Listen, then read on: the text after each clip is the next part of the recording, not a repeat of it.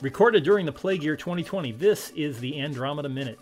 Each week we get together to talk about the all-too-timely 1971 Robert Wise directed techno-thriller, The Andromeda Strain, 1 minute of screen time per episode. I'm one of your hosts, Jim O'Kane of TVDads.com, the Apollo 13 Minute, Airport Minute, and the Rocketeer Minute. And I'm Tom Taylor, and I'm touching my face as we speak. Ooh. But my hands are clean. Oh, okay, good. As long as, covered with Physohex here as well. Yeah. Or rubber gloves, or, the simple things. Yeah. Wow. Well, we are stuck in the town of Piedmont, New Mexico, leaving a dead, pants-down doctor on the floor. And carting. I do wonder if they pulled those back up before they left, knowing that, I guess they think the next visitor here is going to be a nuclear missile, but, you never know. Yeah. Do you want to meet eternity with it's always dignity. Yeah. So it's I keep wondering, skipping to the end of the movie though, after they don't call in a 712, do they send in a cleanup crew? Oh God. Yeah, I guess they must. Yeah. And theoretically the virus has mutated or whatever. It's not a virus. I don't know what you'd call it. The life form has mutated. But are the original life forms still unmutated? So, yeah, you'd have to send in a couple of dozen helicopters full of guys in funny-looking suits to scoop them all into a bonfire. I'm picturing like a pile of Jawas. Exactly. Yeah, you just need some protocol droids with sort of forklift-like arms to drop bodies onto a bonfire. Yeah. Yeah, and apparently in Piedmont doesn't get any traffic at all. Like nobody from out of town would ever think of going to Piedmont. Yeah. I'm looking at it and I'm having I don't have a problem with that. I don't know if the people there think much about Piedmont. Yeah, they don't know they're a ghost town. I'm just thinking when the the Cisco trucks pull up with lemon meringue pies and loaves of bread for that store that they were looking in where the naked gal was laying on the floor. Oh yeah. So the food has to come from somewhere. Maybe they have their own trucking company that brings it in. But maybe. Too many questions about this town. It's a good thing this happened on Thursday and not Saturday when the deliveries were due and stuff. Yeah. So anyway, we have Hall and Stone are walking back to, as we were talking on Wednesday, they are walking back to where I'm assuming their beam up point is for the helicopter. Yeah. It's not that big a town, so it's just to the left of where we're looking at them at the beginning of this thing. They have it apparently takes two of them to cart that big satellite out. It might be heavy. Yeah, it could be. But I'm wondering about how did that old doctor get it in his house? He must have had. I'm picturing he had two of the locals showed up, and look what we found out in the desert. Right. And then they left it, boys. Yeah, and then they put it on the wall, and he sat down with his Phillips screwdriver and took the lid off. Yeah. And maybe there wasn't much of a breeze. That's all this week I've been trying to ponder where how would he have enough time to get back to his chair? Yeah, that is really weird. Yeah, although we do bump into people who didn't die right away, so maybe he was one of those die right away guys. Yeah. Yeah. It's odd. So yeah, maybe he was just crazy enough that he'd leave it alone until he got crazy enough in his head that he'd unscrew it. Yeah, weird. So we see the two of them have come out with the satellite, and for some reason, through one of them, I'm assuming that the sound in their helmets is something akin to Darth Vader. They've got an impeller and a respirator going on in their back, so it's got to be at least as loud as like scuba gear equipment. Yeah. I wonder if whoever designed these suits, they're not just space suits. They seem like, they should have a Project Wildfire logo on them or something. Yeah. Like I wonder if there is some sort of like audio intake thing. Yeah, like that thing on their head. Although I'm picturing that thing on their head is like a headlamp. Yeah, I was looking at that too. Yeah. Yeah, it's hard like I wonder if the designers would be like, oh, if you're in a Piedmont, New Mexico situation, you're going to need to be able to hear stuff. Yeah, maybe the ears are on the bottom of their backpacks. You see, they have those little protrusions. Maybe that's where the microphones are, and that gives them like stereo. We only see one side of their little Plantronics headsets, but they might have dual ears, and they seem to be turning around trying to pick up a baby's cry from a couple of blocks away. Right. So, yeah.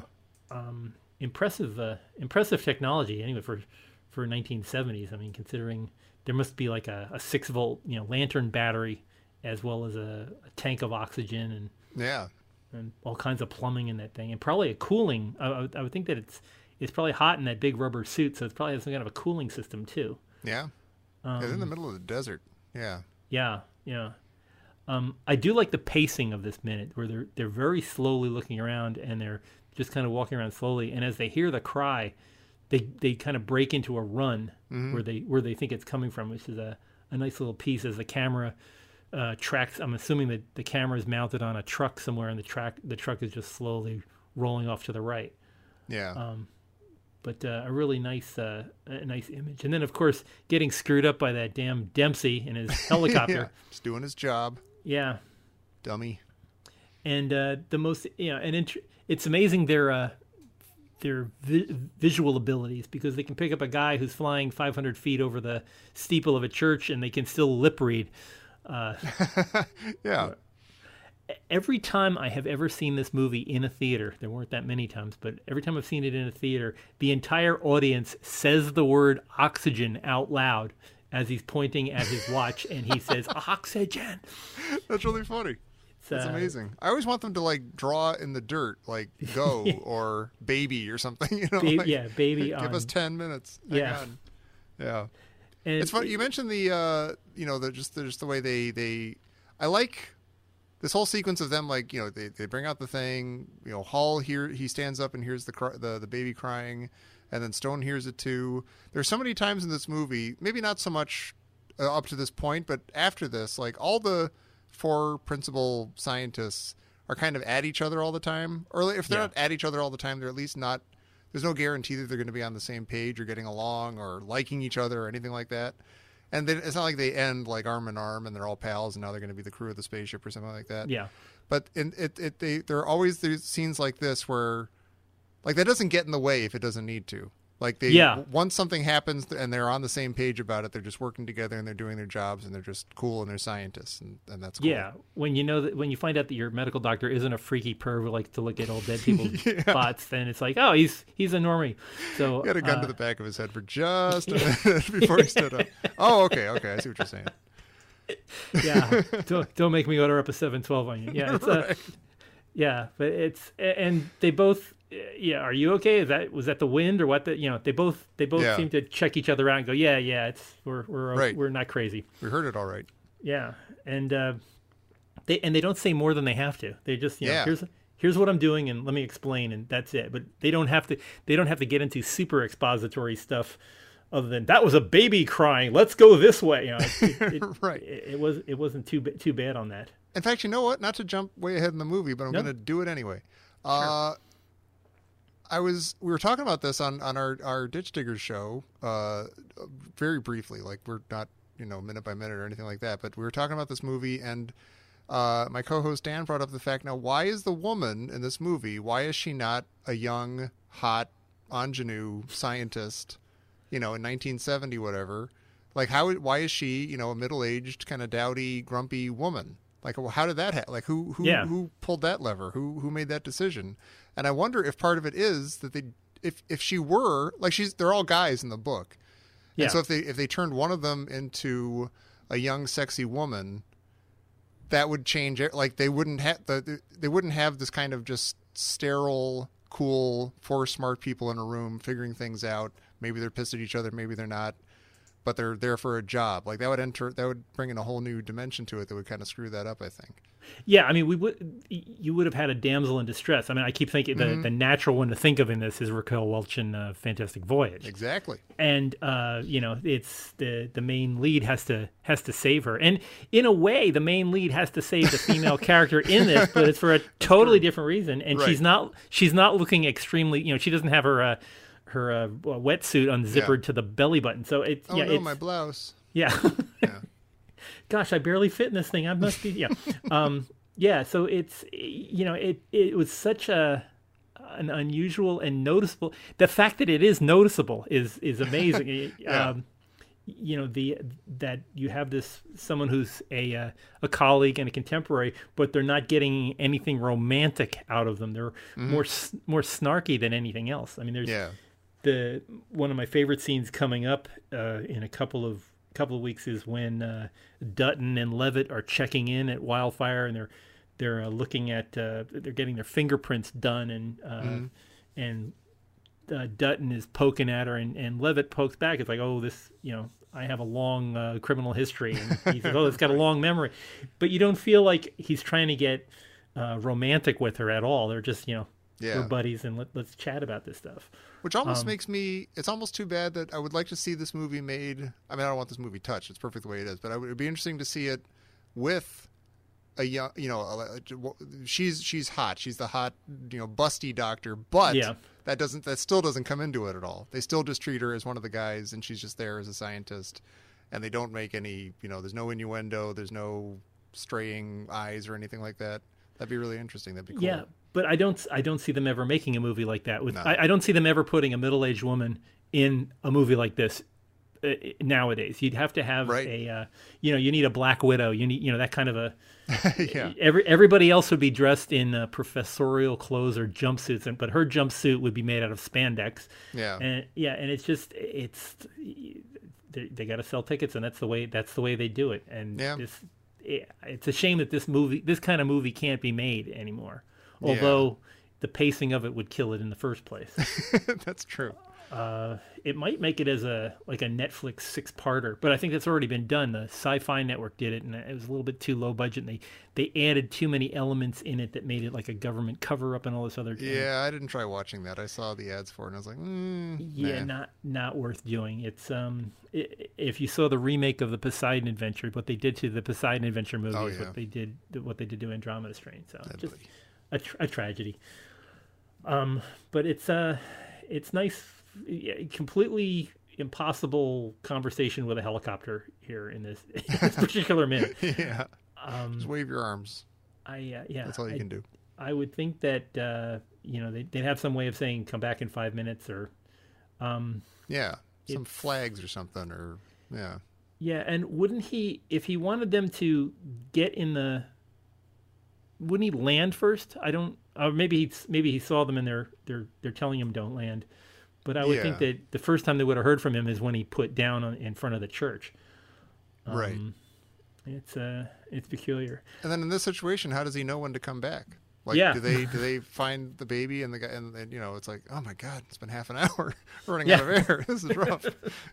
This was a big mistake. I only needed 5 minutes. Yeah, and like Dempsey's under orders that he has to go back to Wildfire and get incinerated. So if your orders are to go back and get incinerated, do you? I'll do another lap. And he's got that F4 Phantom flying around over him, ready to shoot him down. All right. But if he's already on the ground, are the orders for the Phantom to come in and strafe the town until they make sure every body is not moving? Or right. I have so many questions. I can't. I just want to. You want to jump into the screen and go, "Excuse me, could you just tell me what if let's say." It's funny because this entire movie is like, it's like a conversation between Geordi LaForge and Data, where it's just all technobabble and you don't know what they're talking about. Like, I'm not a microbiologist, I'm not a surgeon, I don't know anything about any of the stuff they're talking about, and I'm going completely on like, the thing divided by 43%. Oh no! So like, if they didn't say "oh no," then I wouldn't know that was a bad thing or not. Yeah. But so like, there's so much in this movie to sort of take according to that. You just kind of like trust the responses of the actors and stuff and the characters and how they're reacting to stuff. But then also, there's still lots of questions. they seem to have a bunch of rules somewhere, and you don't know what the rules are. It's like from the beginning of this movie, I still don't understand why. Major Manchek had to go into a broom closet and turn a key and dial a certain number and leave a message on a recording. Right. And then previously he had ordered up, a thing on an open line that they wanted to get a scan of the town of Piedmont because he thinks there was an alien intrusion or something. Right. And it's like, and that didn't require a key and a special number. Right. And, but why? who gets to do these things? Because it looks cool. It does. All of this is very cool. I mean, the idea that you have to rent a 707 to fly Dr. Stone to Vandenberg when the Air Force must have some cargo planes around. They don't need it. They don't need commercial flights. But it's all just I have so many. But that's the joy of this film is that there's so many questions that you can you walk out of the theater going, but what about so right. Does anybody in Piedmont have family outside of Piedmont? And are they going to ask, hey, whatever happened to that town in New Mexico? We've established that they might not have telephones, so that'll slow things down. Like they won't find out about it until the bomb hits. That should take care of that. When the postal service truck comes into town to offload, 98410, and the Army is furiously canceling all orders that went out of Piedmont the day before. That Sears catalog. No, don't even bring in anything in. I don't care what you order from Spiegel. It's, you don't need it. Trust me. Yeah, no, just get rid of it. But we're coming up to the end of this minute, running out of oxygen. We see Hall and Stone are going. Come on, let's go, and that they're gonna get on to their next adventure to find out where that crying is coming from. Which is I do enjoy they don't really telegraph anything that's going to happen. Until you get to the major exposition saying, wait, if there's a bomb that's going off, you're going to be the one to turn it off, and that's like right this way to the great egrass. Wait a minute. Let me get this straight. Walk me through this again one more time. Yes, can we show that with another computer simulation of what's going on? So I turn on the bomb. No. You don't turn. I turn on the bomb. You turn it off. Why are you holding up 5 fingers? Because you got 5 minutes to turn it off. Once they turn. Oh, okay. Yeah, and not all the alarms work, so that could be a major problem that you'll face yourself with. And how do I know if it doesn't work? It'll have a sign on it. It'll be all ripped up and it'll have a sign on it. Don't worry about it. And we'll make sure whatever you do, don't be in an office that doesn't have one of those things in it. And when it becomes very clear that you can't, that we shouldn't let the bomb go off. It's just exhausting. But I do like the fact that even though you get all those expository things, you still have these, I'm going to use the J.J. Abrams word, you still have these mystery boxes that you don't know what's next. And this what's next thing of a crying baby of all things. What does that mean? But we'll have to wait until next week to find out about that kind of stuff. Wow. Well, Tom, thank you for being with us this whole week. Thank you. I'm glad you enjoy this movie. This is I don't, maybe your son doesn't like it, but I know there are people that don't like this movie, but I love this movie and I love talking to people who love this movie. So it's been a lot of fun this week. Yeah, me too. I've had a ball. Yeah, it's great. Well, hopefully we won't have reasons to tie it into current events. How are you holding up during as we're recording this during this major event? I'm doing okay so far. It's been a couple weeks, and I'm with my wife and son, and we all still like each other. We've got elbow room. We're pretty lucky in a lot of ways. I have been watching movies like Andromeda Strain, and I should point out, I put this together in my head earlier. James Olsen, I know that he's been in tons of stuff that I should know, but the only thing that I unassistedly from IMDb or anything know him from my brain, the only 2 things are The Bionic Woman and Columbo. And what's fun is that he's in a Columbo it's the John Cassavetes one, which also has Myrna Loy and Blythe Danner, whose daughter gets the top of her head taken off in Contagion, which I watched also this week. Wow. Okay.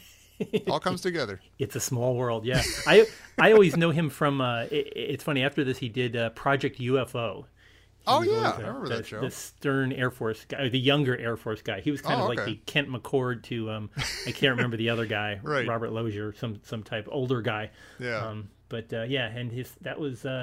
He seemed to grow more hair in for this. I don't know how he did it, but he's less bald in the Project UFO one. That's impressive. But a fascinating guy, and of course, having Owen Marshall, attorney at law, as Arthur Hill. I grew up with seeing. Arthur Hill in so many different shows. This is a TV cavalcade. There's so many TV characters rolling through, so it's a lot of fun seeing them fighting against a world threat to life. Wow. But again, thank you so much for being on. For folks who have missed our previous half hours, we're up to minute 30. Go back to Andromeda Minute and download everything and listen to it. A great thing to binge listen to. 30 wonderful episodes out there. And if you want to talk back with us, we're always available on the social media at Facebook, Project Wildfire, and on Twitter, and Drama in a Minute. And Tom, I know you've got a lot of different venues for people that who can reach out to you. Where are they? I can just tell you the one-stop shop for all your Tom Taylor needs is IamTomTaylor.com, where you can get links to all the too many shows I'm involved in. And also you can find and perhaps even purchase the book that I wrote, In Memory of Todd Woods. It's a fun young adult novel. A great novel. I have it on my Kindle. Thank you very much. It's a wonderful book to read. Very, very topical and intriguing, and very realistic, I must say. Thank you. Like the dialogue is very nice. But anyway, join us here next time. In the meantime, while you are spending your weekend, please wash your hands and keep a good solid distance. We'll get through all this together. Hopefully by the time this movie's finished talking about it. So we'll be to get back in the sunshine. So anyway, keep your sunny side up, and we will talk to you next week here on the Andromeda Minute.